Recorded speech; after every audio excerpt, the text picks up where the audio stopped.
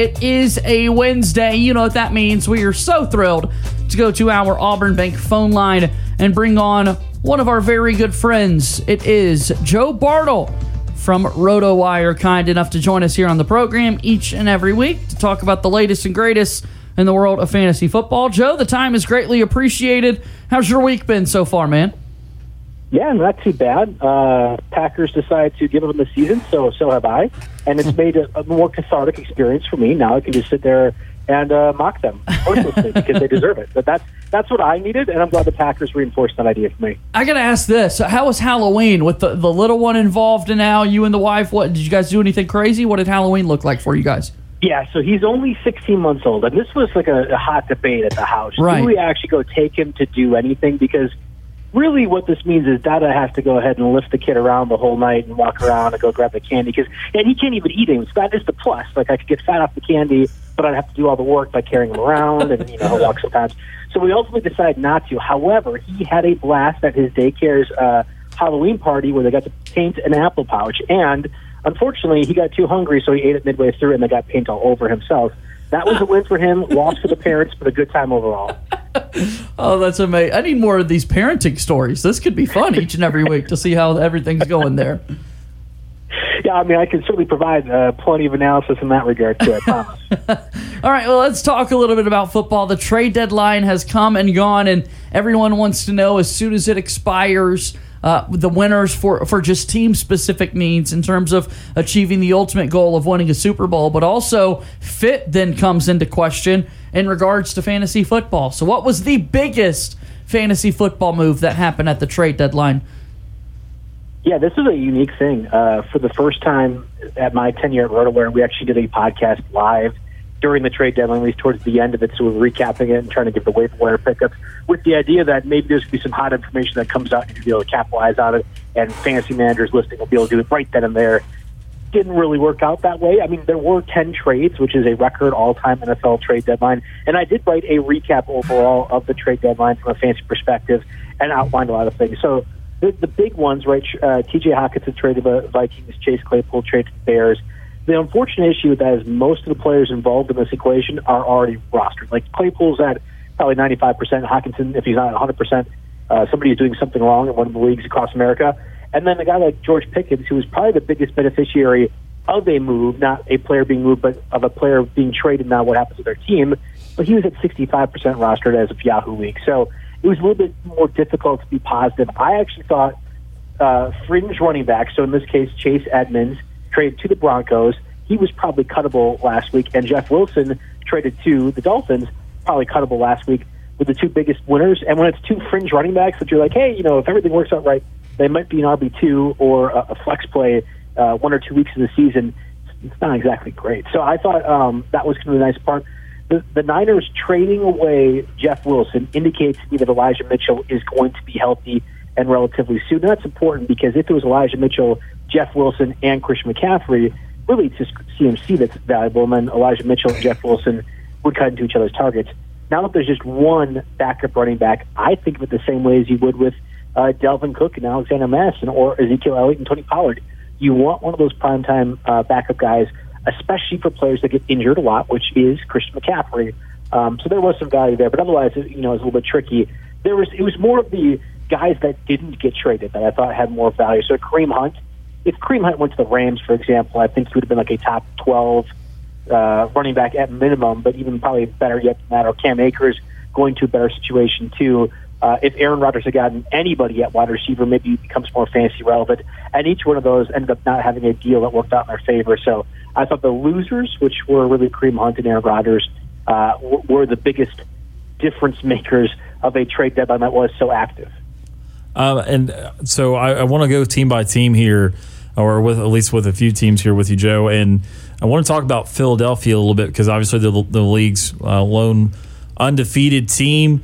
And when you kind of look at their numbers this year, they've been pretty reliant on just three guys in the receiving game: A.J. Brown, Dallas Goedert, and Devontae Smith. And so I take it that those guys have maybe seen even better value for fantasy owners because they have not kind of looked anywhere. Jalen Hurts is kind of focused on those three guys, and then Miles Sanders getting the bulk of running back carries, well exceeding anybody else on that roster. So just talk about how heavy the Eagles have been on just 3 or 4 position guys and what might happen if one of them got hurt down the stretch. Yeah, they really haven't diversified their offense whatsoever, which is good from a fantasy perspective. So a guy like A.J. Brown is about as can't miss, can't take out of your lineup as you could possibly get. I don't know if Devonta Smith quite qualifies for that, but there are many instances where you could probably say Devonta Smith is wide receiver 2 or 3, and you'd be happy with his production most weeks in that capacity. Dallas Goedert, given the tight end situation outside of Kelsey and Mark Andrews and George Kittle at times, hasn't been in that same vein where you're probably playing him because there aren't any better options.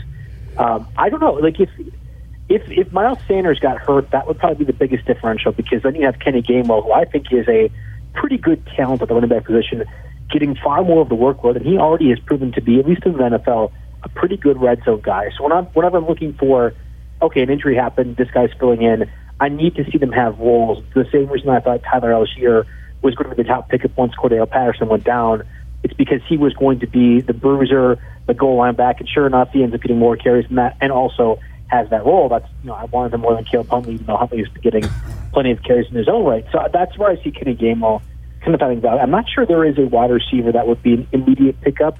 Although, if you were to say the Eagles lost A.J. Brown for an extended period of time, wouldn't Odell Beckham be the perfect landing spot in that situation? Like, I mean, we've seen the Bills, the Packers, and the Rams, and there was another other team earlier today or yesterday that was reportedly in on Odell Beckham. I mean, that would be a situation that would fit perfectly for him. He wants to be a star player, wants to get paid, and I think a deal like that would make a lot of sense. But I'm not speculatively picking up Odell Beckham on the off chance an Eagles receiver gets hurt. It doesn't work that way. It'd be more one of those, if the situation were to arise, we then kind of address the interests accordingly. And looking to the top of the AFC at the Bills, who went and acquired running back Nyheim Hines from the Colts, does that make him any more fantasy relevant, considering, they have Devin Singletary and Zach Moss in that running back room already? Do you think that makes him more valuable or less valuable? Yeah, this is the one trade that happened while we were live in the podcast, so I probably made a bigger deal out of it because, hey, active trade on a new thing that we're trying to do. And in reality, I'm kind of taking a step back right in the article. I don't think this really makes much of a difference at all. I mean, the Bills, I had said in the article, I have not seen a teenager be as thirsty about something as the Bills were thirsty to get a pass-catching running back. You think back to this offseason, they tried to sign J.D. McKissick. McKissick ended up spurning him at the last minute. Okay, fine. You draft James Cook in the second round. Well, what are you doing with James Cook? He's not very good. He's not Delvin Cook. Well, okay, that ended up being right, but maybe he could be a pass catcher. Okay, that hasn't worked either. So now they trade another draft pick to go ahead and get Nyheim Hines. At least in this case, I think they have solidified that need. My question is, why do they think they need that player or that role? I think this offense is already one of the best in the league, and they haven't really incorporated a pass-catching running back. If anything, and you saw this past Sunday night against the Packers, they really could have used a running back who could run out the clock, who could bleed the clock out a little bit more. Singletary, Zach Moss now with the Colts, James Cook, none of those guys are capable of doing that, and neither is Nyheim Hines. So I kind of wondered, from a real-life perspective, why were they choosing to do that? From a fantasy perspective, I don't know. Unless Singletary were to get hurt, I think Hines takes over both the carries and catching opportunities. Then you see that work. But in reality, it's, again, kind of like a bit more valuable of a backup than Alexander Madison, but probably in the same vein as Tony Pollard was before Zeke went hurt.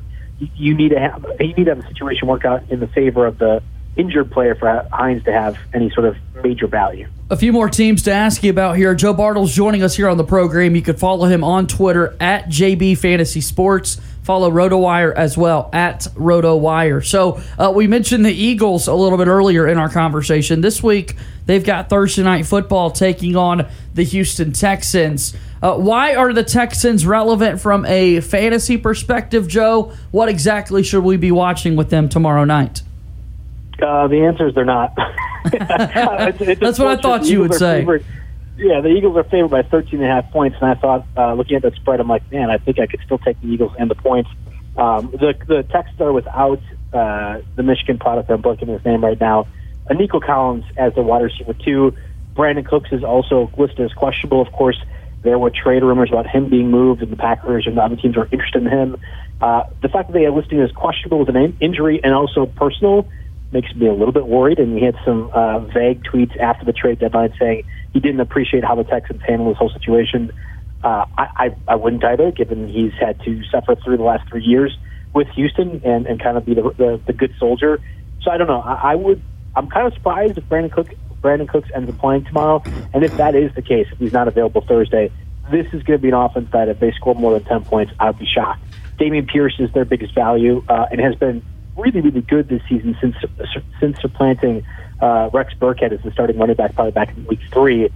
But he is not good enough to be able to take on this Eagles defense, which for the faults that you guys mentioned with the lack of diversification, I think that is going to be an issue come the playoffs offensively.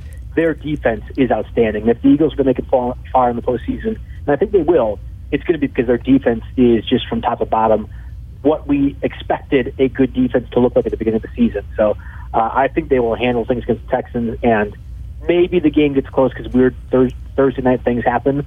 But it's not going to be because the Eagles are a bad team and the Texans are good. It's just because fluky things happen in a 17-game season.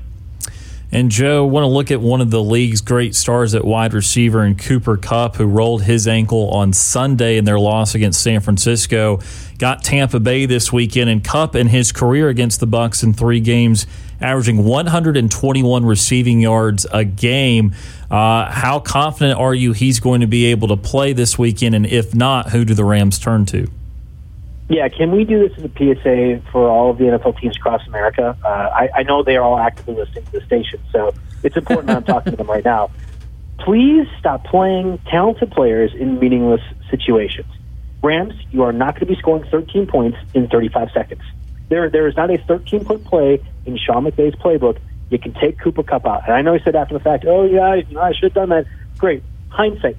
That's awesome. Be aware in the moment that you guys are not good enough to win by 1 point, much less 13 in 35 seconds. Take Cooper Kupp out. Now, he's injured. Okay, so what do we deal with that? I think he's going to play. You had mentioned the 121-yard average over the 3 games, but 2 of those were either postseason games or meaningful ramification ones. I'm not quite positive that applies. Now, the Rams are 3-4, Buccaneers 3-5, right? One of these teams might be out of the playoff contention, whoever loses this contest. There will be importance on both sides of the ball. I just wonder if the Rams can't singularly focus on Cooper Kupp again, especially with this type of injury that he's dealing with. A rolled ankle, we don't really know the severity of it. I think Cooper is one of the tougher receivers in the league. He'll play, but how effective he'll be is going to be a different question altogether. Joe Bartle here with us, joining us each and every week on Wednesdays with RotoWire. Again, follow him on Twitter at JB Fantasy Sports. Joe, we always appreciate your insight in these conversations that we have each and every week. Remind our listeners how they can follow your work and all the great things that you guys do in the fantasy world there at RotoWire. Yeah, on Twitter, JB Fantasy Sports. I have the article that I've been referring to, again, the trade deadline winners and losers up on Twitter right now. It's also at the main page of RotoWire as well, too. I think it does a pretty good job of just summarizing a lot of all the action that occurred yesterday if you weren't able to pay attention. We also did discuss in the podcast, too, anywhere you listen to a podcast, RotoWire Fantasy Football, the Tuesday edition of the show. We do that every Tuesday, breaking out waiver wire pickups mostly, and then SiriusXM on Fridays, 8 to 10 p.m. Eastern. Encourage you guys to listen, tune in. It's been nice. New hour change. We weren't really sure how that would work as a company, but it's been pretty good from a viewership perspective, and I've been seeing a lot more new people ask me questions, which is good, but also means more work for me. I'm fine. Add more work on my plate. I don't care. Love interacting with you guys. JB Fantasy Sports on Twitter. We always do appreciate the time, and looking forward to talking next week, Joe. Thanks again. All right. Sounds good, guys. Thanks. Have a good day.